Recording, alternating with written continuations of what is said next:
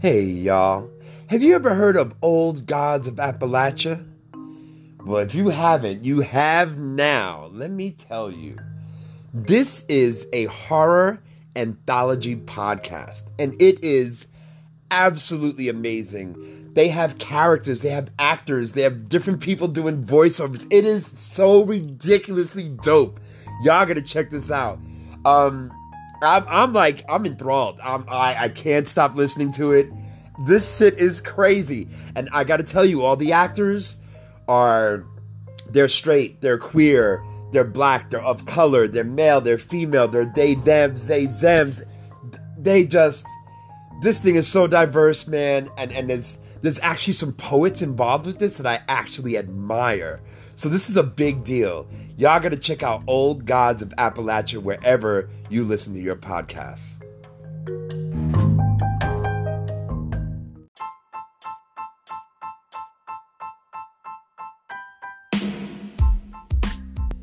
Hey y'all, you ever heard of an amazing young woman by the name of Zinzi Smith?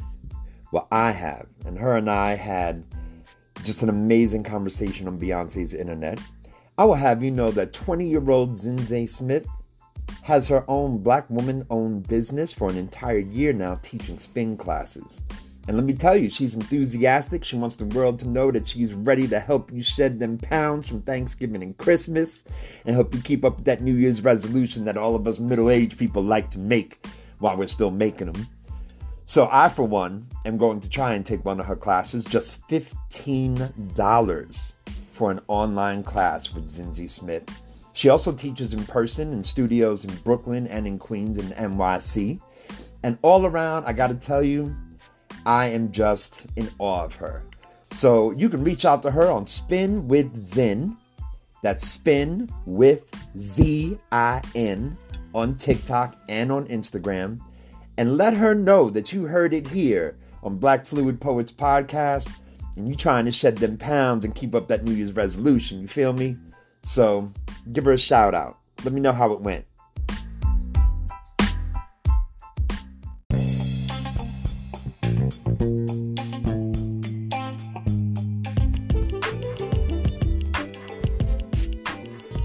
Hey y'all.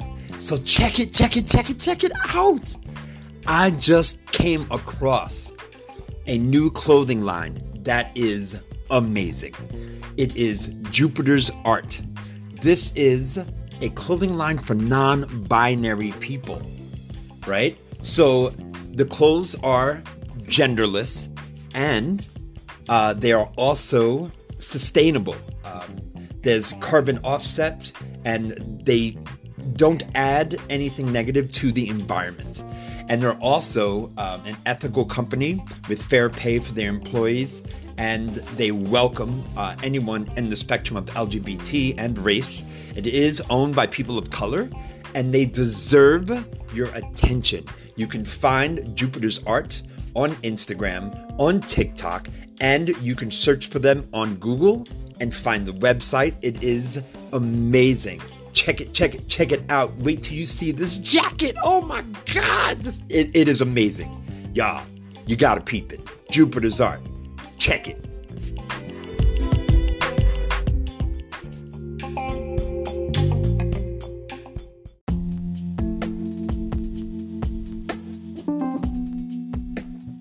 Hey y'all, your fam, Black Fluid Poet. Check it out. If you love this podcast, I want to thank you for favoriting the podcast because it means the world to me. However, the way I can get more advertisers is to have more subscribers. If advertisers see that I have a lot of subscribers, they will be more willing to give me opportunities to advertise for them. So in order for me to get these ads, I need to get to a decent amount of subscribers. So you come here to anchor.fm and you go to support and you can pick 99 cents, $4.99 or $9.99. Please feel free to pick 99 cents. I am overjoyed at anyone who wants to support my dream of getting this podcast taking off. You know what I'm saying? So please just consider it. If I could get 1,000 subscribers, I could get out of this poverty thing. You know what I'm saying? Because, yo, the struggle is real. Y'all take care. Hey, what's up, y'all? It's your friend, Black Fluid Poet, a.k.a. John S. Blake, coming to you from my humble abode of books during this pandemic paradise where the quarantine is no longer cute. I hope you're having a fine evening. This is January 28th here in Albuquerque. It's 11:15. And this has been a roller coaster of a day on my feelings. I'll tell you right now, y'all. This day was filled with joy and gratitude and plans. And then I got a beautiful coffee cup in the mail. Shout out to Coco Beans. You can find her on TikTok at CO_BEANZ.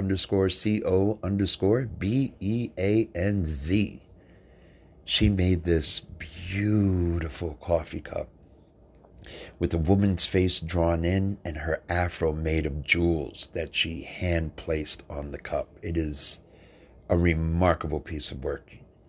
You got to check her out, y'all. And at the same time that I opened my door to get that package, my landlord was standing there with a 30-day notice for me to move out.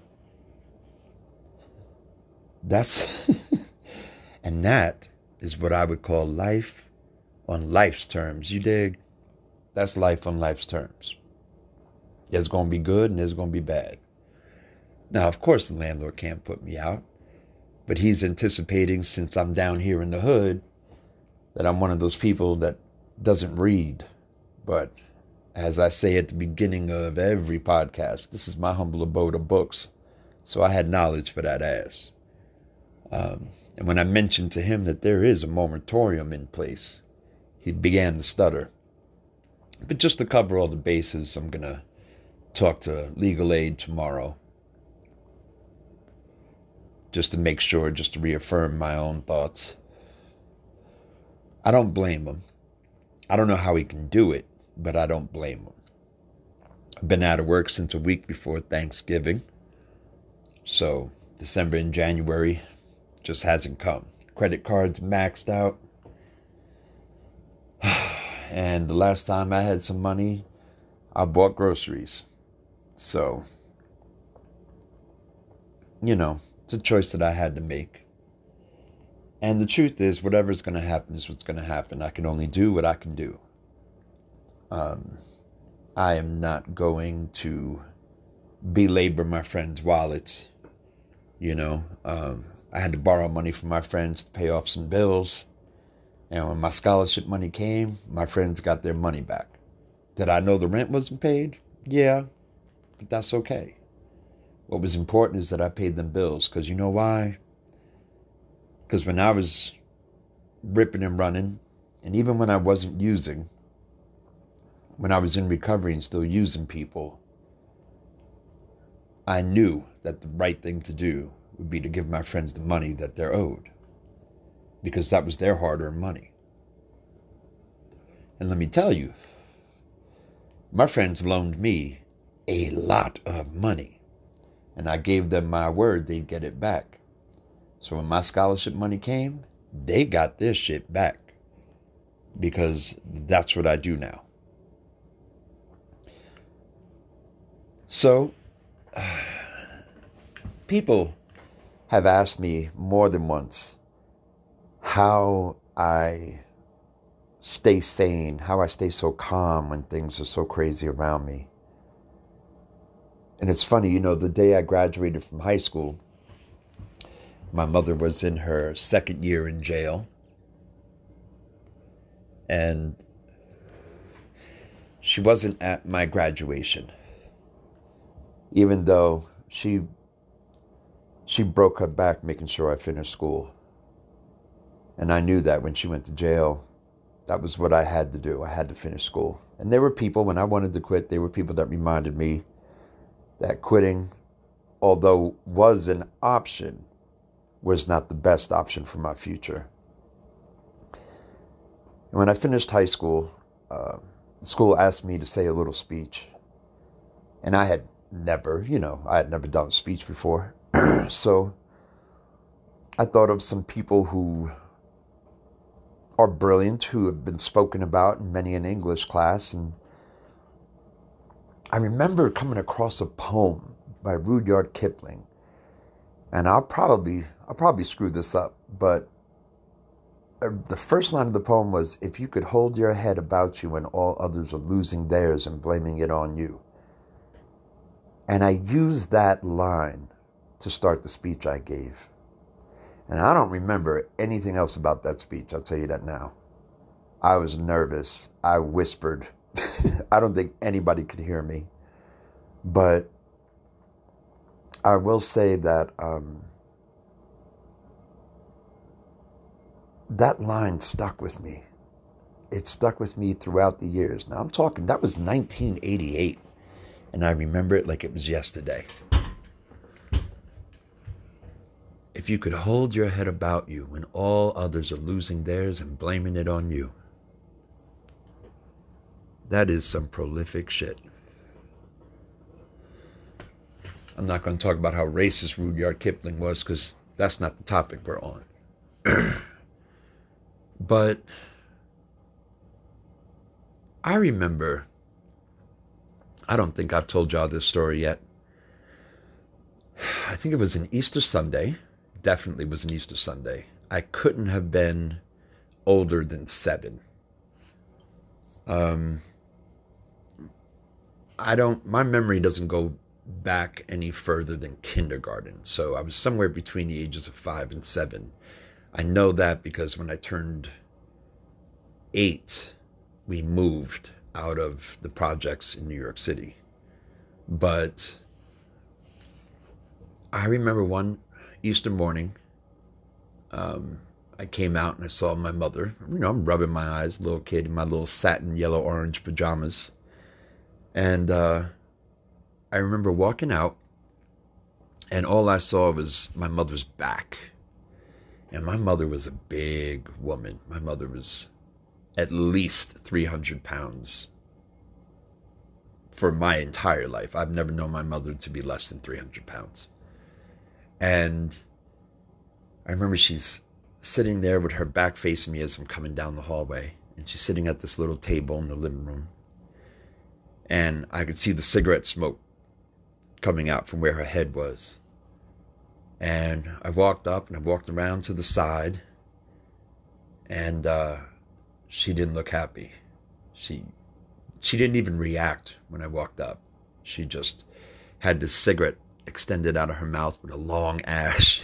I remember the ashtray was full of cigarettes, which told me that my mother had never gone to sleep that night. She sat there in that chair the entire night smoking cigarettes. She had all these papers in front of her. I know today that those papers were bills. But I just remember all the envelopes, and they had that cool plastic window on them,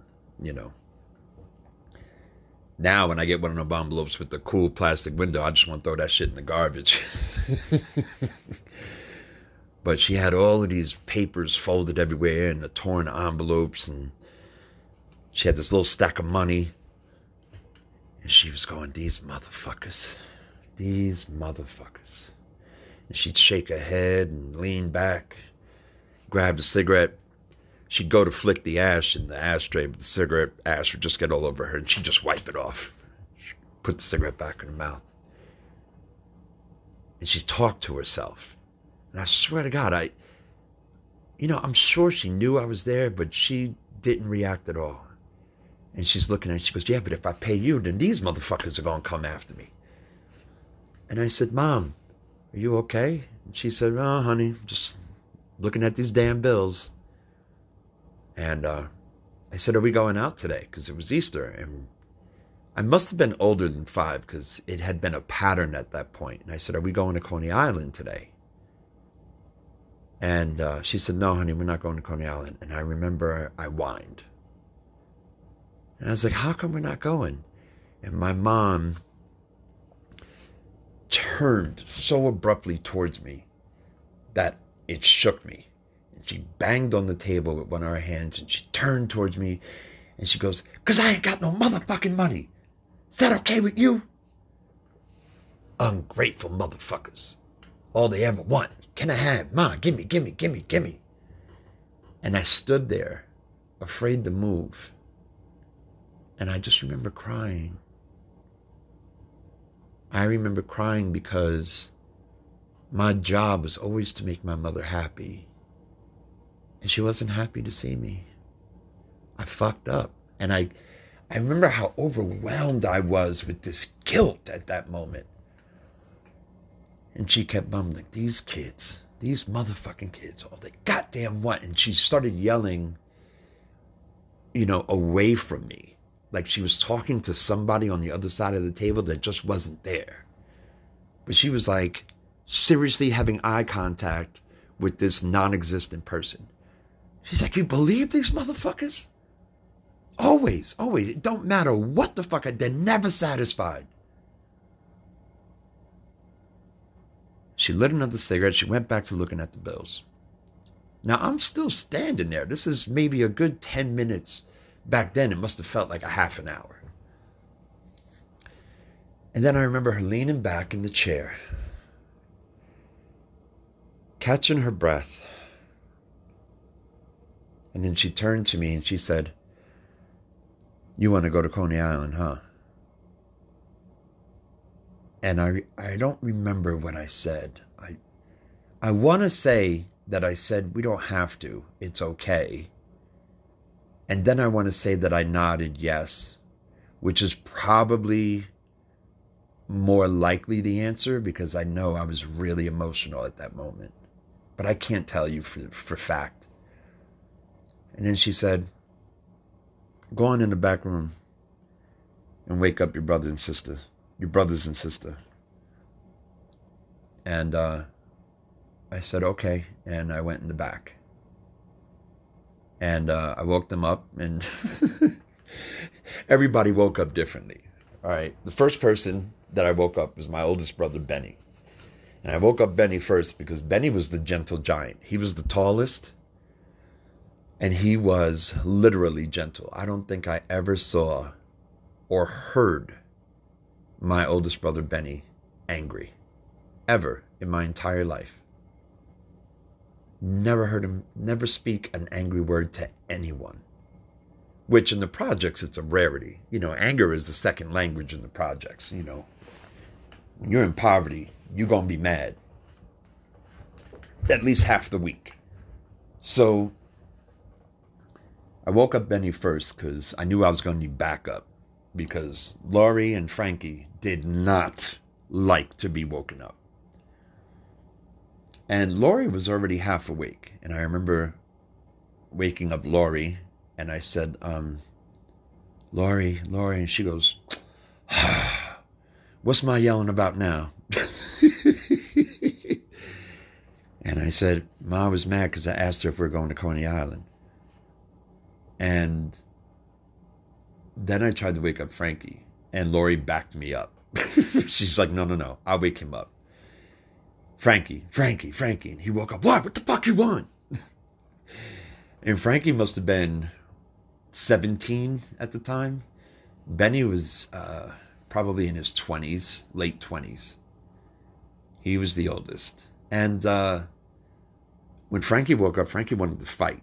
Like, Frankie was violent. He was angry all of the time. I don't think I saw my brother Frankie happy until I think when I spoke to him about 6 months ago. It was the first time I had ever really had a happy, loving conversation with my older brother. And so he must have been like either 16 or 17. Laurie was probably about 15 at the time. And so Laurie said, "Don't you fucking yell at me." And then they started to have a little argument. And I hear my mother way down the hall in the kitchen going, "God damn it. I don't want to hear nobody fucking yelling in my motherfucking house except me. God, these fucking kids." Yeah, this is Easter Sunday, y'all. This is Easter Sunday in the project. So, So we all get up, we all get dressed. My mother's like, come get something to eat. And so we all do our eating. And then my mother tells Benny, I want you to run downstairs and catch me a cab. Now there is, now in hindsight, that is 2020, I can look back and understand why my mother always sent Benny to get the cab. First of all, Benny was 6 feet tall, white, blonde hair, blue eyes. So he was a big target, and he was a white dude in his predominantly Puerto Rican neighborhood. So every cab driver probably assumed they were going to give him a ride all the way up to Central Park West, you know what I mean? Because it was like he just did not belong, But Benny would hail the cab. And while Benny was hailing the cab, we all got dressed and ran downstairs. So by the time we got downstairs, Benny's got the cab waiting. So I said, Ma, where are we going? She said, just shut the fuck up. Get in the cab. So I get in the cab. We take the cab over to, where was that?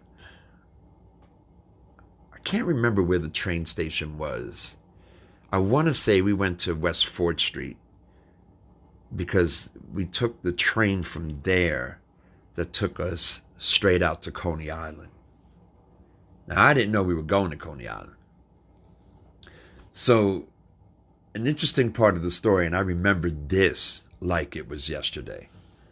We get down there. My mom buys us tokens. You had to put the tokens in. We didn't have no little subway cards back then. And you had to give them money because only tokens went in the machine. So you had to go up to the counter. We gave them money, gave us tokens, take the tokens, we go through the turnstile. And they never paid for me. Lori would just pick me up and go through the turnstile. So we get through the turnstile, we get downstairs, we get on this train. I couldn't tell you what train it was, but I know it went all the way out to Coney Island. And so we get on the train, and my siblings are in their gang colors. Welcome to the 70s in New York City. And my brother and sister were in two different gangs, and sometimes they bring those fights home. But so we get on the train, and there weren't a lot of seats. And there was this one spot where I could sit down. And my mother wanted me to sit because I didn't have the balance of the grown-ups being on the train, rocking back and forth, braking, gassing. So my mother said, John, sit down right there. And it was like this little spot between the end of the bench and where this man was sitting. And when I went to sit down, he stomped his foot wider and looked at my mother. And I don't think that this man understood what he just did.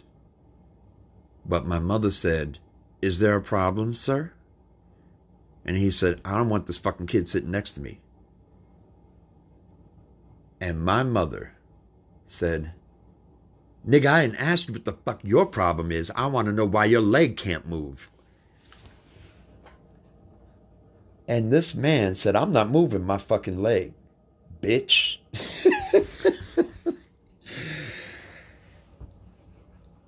And my mother said, I don't give a fuck what you think you ain't gonna do. You gonna move that leg, Frankie? And my brother grabbed this man by the front of his shirt. I can't tell you what he was wearing, but I want to say the lapels of his sport coat, but I don't really remember if he had a sport coat on or not. It was April, so he might have had a jacket on, but my brother grabs the front of him and snatches him up. And the guy just throws his hands in the air like he doesn't want no problems. He thought he was just cursing out this white woman. But when my brother, in his darker complexion and afro with his gang shirt on, grabbed him, all of a sudden shit changed. And then another person next to him slid way over to the other side. And my mother said, John, sit down. And I remember I kind of froze again. And I looked at my mother, and she goes, sit your ass in the chair.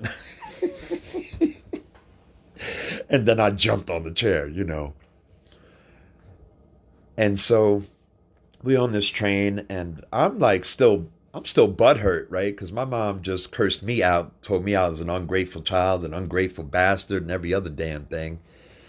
And I don't want to ask my mother for nothing now, because my mother's like, that's all these kids ever do. Gimme, gimme, gimme, gimme, gimme. My mother used to say, gimme, lend me, and have you got. That's their goddamn names. So I'm not looking at my mother. And I remember I stared out the subway window, and we were still underground at that time on the train ride. And there were these lights. Sometimes they were red, sometimes they were blue, sometimes they were white, but they would flash by. And I would get lost. I did that a lot as a child. I got lost. I got lost a lot. If we went to department stores, I used to climb into the little racks where all the clothes were, and I would just sit there and just get lost. I remember going to parks and just getting on the swing, and all I wanted to do was get on the swing and lean back and look at the sky and watch the sky rock back and forth. I remember watching TV, and I wasn't necessarily watching the program that was on. I was just lost in the TV. Like the light of it. I guess it just, anything that wasn't home, you know? I could sit by a window and stare at the sky for hours. And I remember my mother, she used to have to tap me on the back of my head because calling my name didn't work. That's how gone I was. So I'm on the train and these lights are going back and forth. And back then, there was something with the circuitry of the subway where one car of the subway would go dark for a second, and then the next car would go dark, and then the next car would go dark, and then the light would come back on, and the light would come back on, and the light would come back on. And I remember I used to look into the car in front of us in the direction we were going. And whenever that light went out, I would look at the lights above. And those lights would go out. And that shit fascinated me. And next thing I know, the train goes above ground. It was this bright light that just filled up the car. And it amazed me. Like, I didn't know the train could do that. Or I knew and I always forgot because we didn't ride the train very often. Like, I don't think I ever left Manhattan most of the time. And my mother rarely took the subway because she was so heavy. She didn't have just the physical capabilities to be up and down all the stairs, and it was just a lot for her. So I remember just the whole train car just filled up with light, and the sound of the train got softer because there wasn't the echo of the tunnel. And it was almost beautiful. No, it was definitely beautiful. It was like a new world happening, you know? It was like dark, dark, dark, and loud and scary, and then whew, beautiful. And I remember Benny sat next to me, and he held my back so I could stand up on the bench and look out the window. And after a while of that, my mother goes, "John." And I said, "Huh?" And she said, "Go over to the other side of the train." And the train had emptied out a little bit by that point. And she said, "Benny, take him to the other side of the train." And I didn't know what that was all about, but, you know, he picked me up. He said, "Come on, man, let's go over here." And we went to the other side of the train. And Benny always cheered me up. He could tell I was still scared. He was like, "You okay?" And I said, "Yeah." And he said, "Mom yelled at you this morning, huh?" I said, "Yeah." And he giggled. And he's like, "It's going to be okay." She does that a lot, but she loves you. And I said, "Yeah." And he said, "I love you too." And I said, "I love you too, Benny." He said that a lot to me. He said it a lot. God, I miss him. But then eventually he says, look over there, look over there. And I remember looking, and there were all of these big circles of multicolors. And I didn't know what it was, and the circles were moving. And then the next thing I know, I see the Wonder Wheel, the giant Ferris wheel in Coney Island. And I realize the moving circles are kids' rides. And I remember just being like excited, but I didn't want to be too excited because I didn't know what would set my mother off. And you don't realize the shit you went through as a kid until you take time, like right now. This is why I talk a lot about, at least on my TikTok, I talk a lot about journaling. Because you learn something new about yourself. And even as I'm telling y'all this story, I am becoming aware of how much anxiety I actually had as a kid. Like, could you imagine being in the first grade and plotting and planning your behavior ahead of schedule to avoid being humiliated or beaten? And I just remember being so excited, but being really quiet. And Benny said, we're going to Coney Island. This is Coney Island. And I remember I smiled and I looked at him. And he was like, we're going to Coney Island. And he started screaming on the subway. And my mother's like, Benny. And he's like, Ma, it's Coney Island.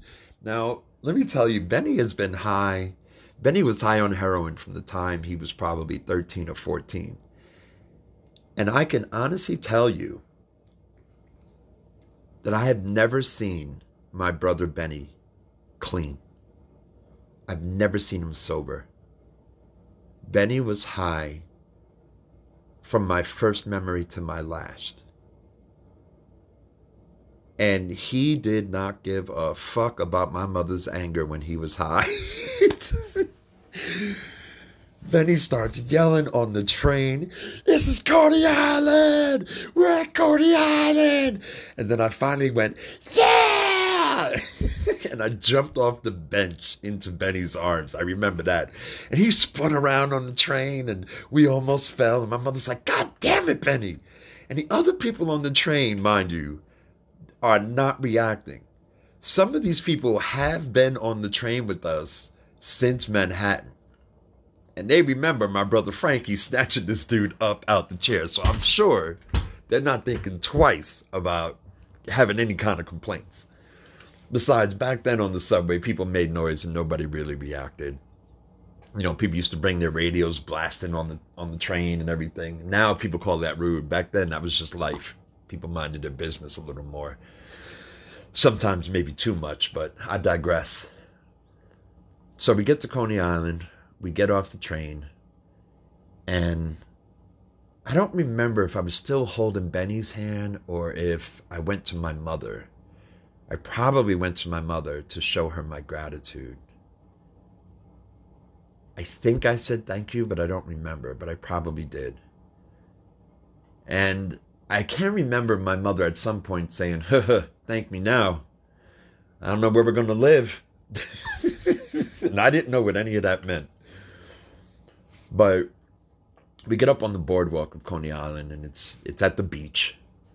And my mother walks us over to this bench, and we sit down on the bench. Well, she sits down, and she says to us, all right, look, I'm going to give you all this money. Ride whatever rides you want to ride. Eat whatever the fuck you want to eat. But after today, don't ask me for shit. And she handed Frankie, Lori, and Benny money. And I don't remember how exactly we split up. But at some point, I remember Lori saying, John, come on.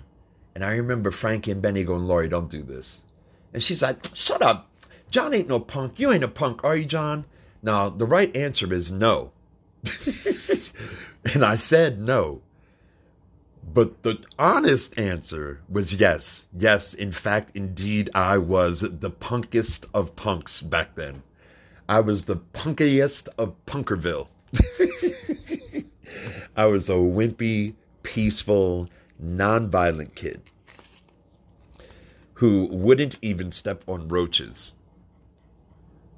And I'm sure there's a family of roaches that to this day can go back to their ancestors and be grateful for me and my harmless ways. But at some point, my sister took a walk with me, and I remember the roar of the cyclone. Just the sound of it scared the shit out of me. I remember seeing how high it was. Now, y'all ain't gonna believe this, but in the early to mid 1970s, there was no height requirement for the cyclone. And my sister paid this man some money and said, "Come on, John." And I said, And I remember backing up. And at some point, Frankie, Benny, and Ma were there. And what I'm thinking is Benny probably told my mother, "Ma, you got to go get Lori. She's trying to put John on the cyclone." Now, I was like a first or second grader. But there's my mother, there's Benny, there's Frankie. And I kind of run towards them. And Lori goes, "Come on, John. He's not going to give me back the money. Come on." And at some point, I said, "There ain't no fucking way I'm getting on that fucking ride with you, motherfucker."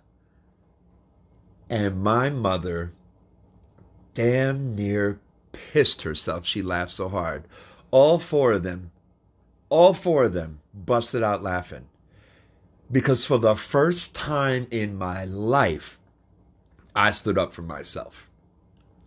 Now, in hindsight, it was probably from being stressed the fuck out the entire day, a ball of anxiety.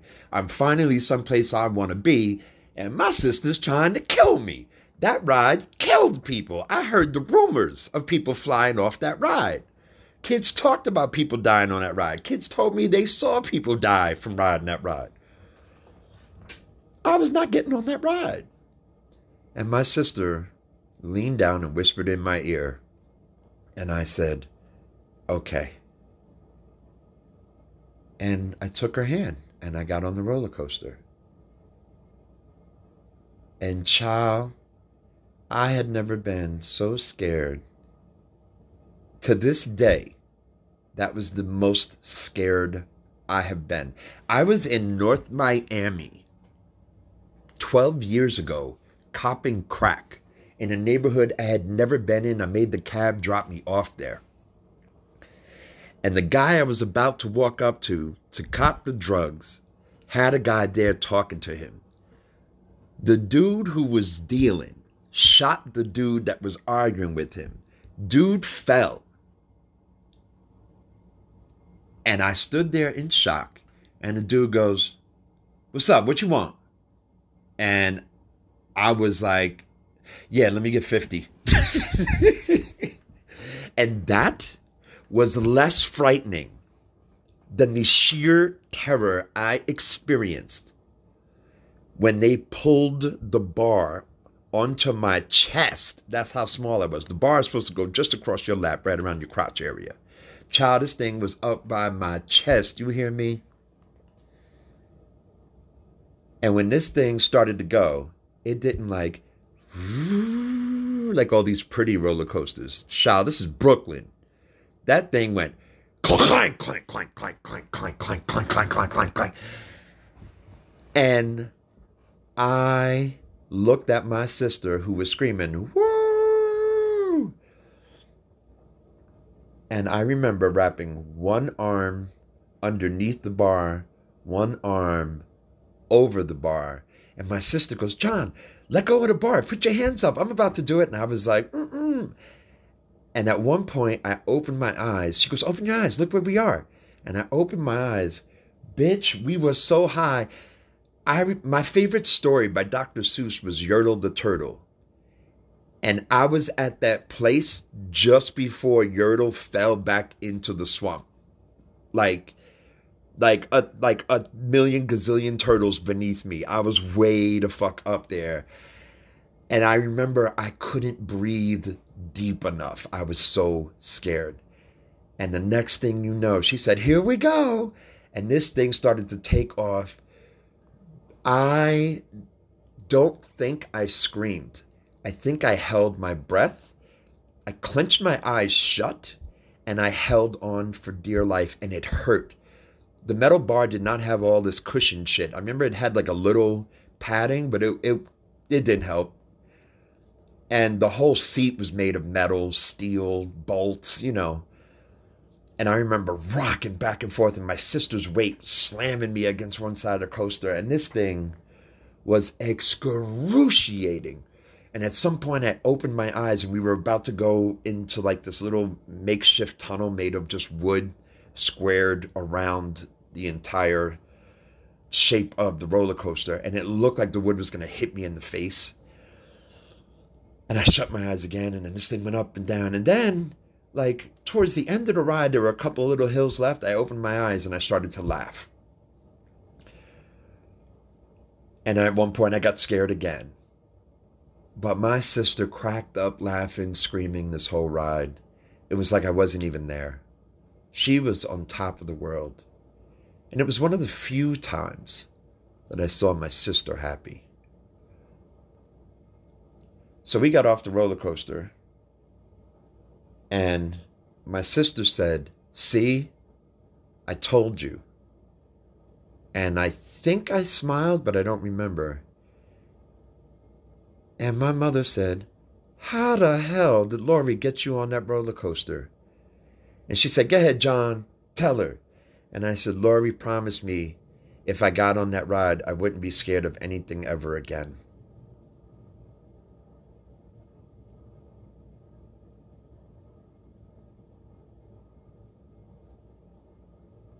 So when people ask me, how come I'm not worried about the eviction, when I'll go back to work, how I'm going to make it, I can honestly tell you, I rode the Cyclone at 6 years old. After that, nothing can stop me. Y'all have a good night. Love you.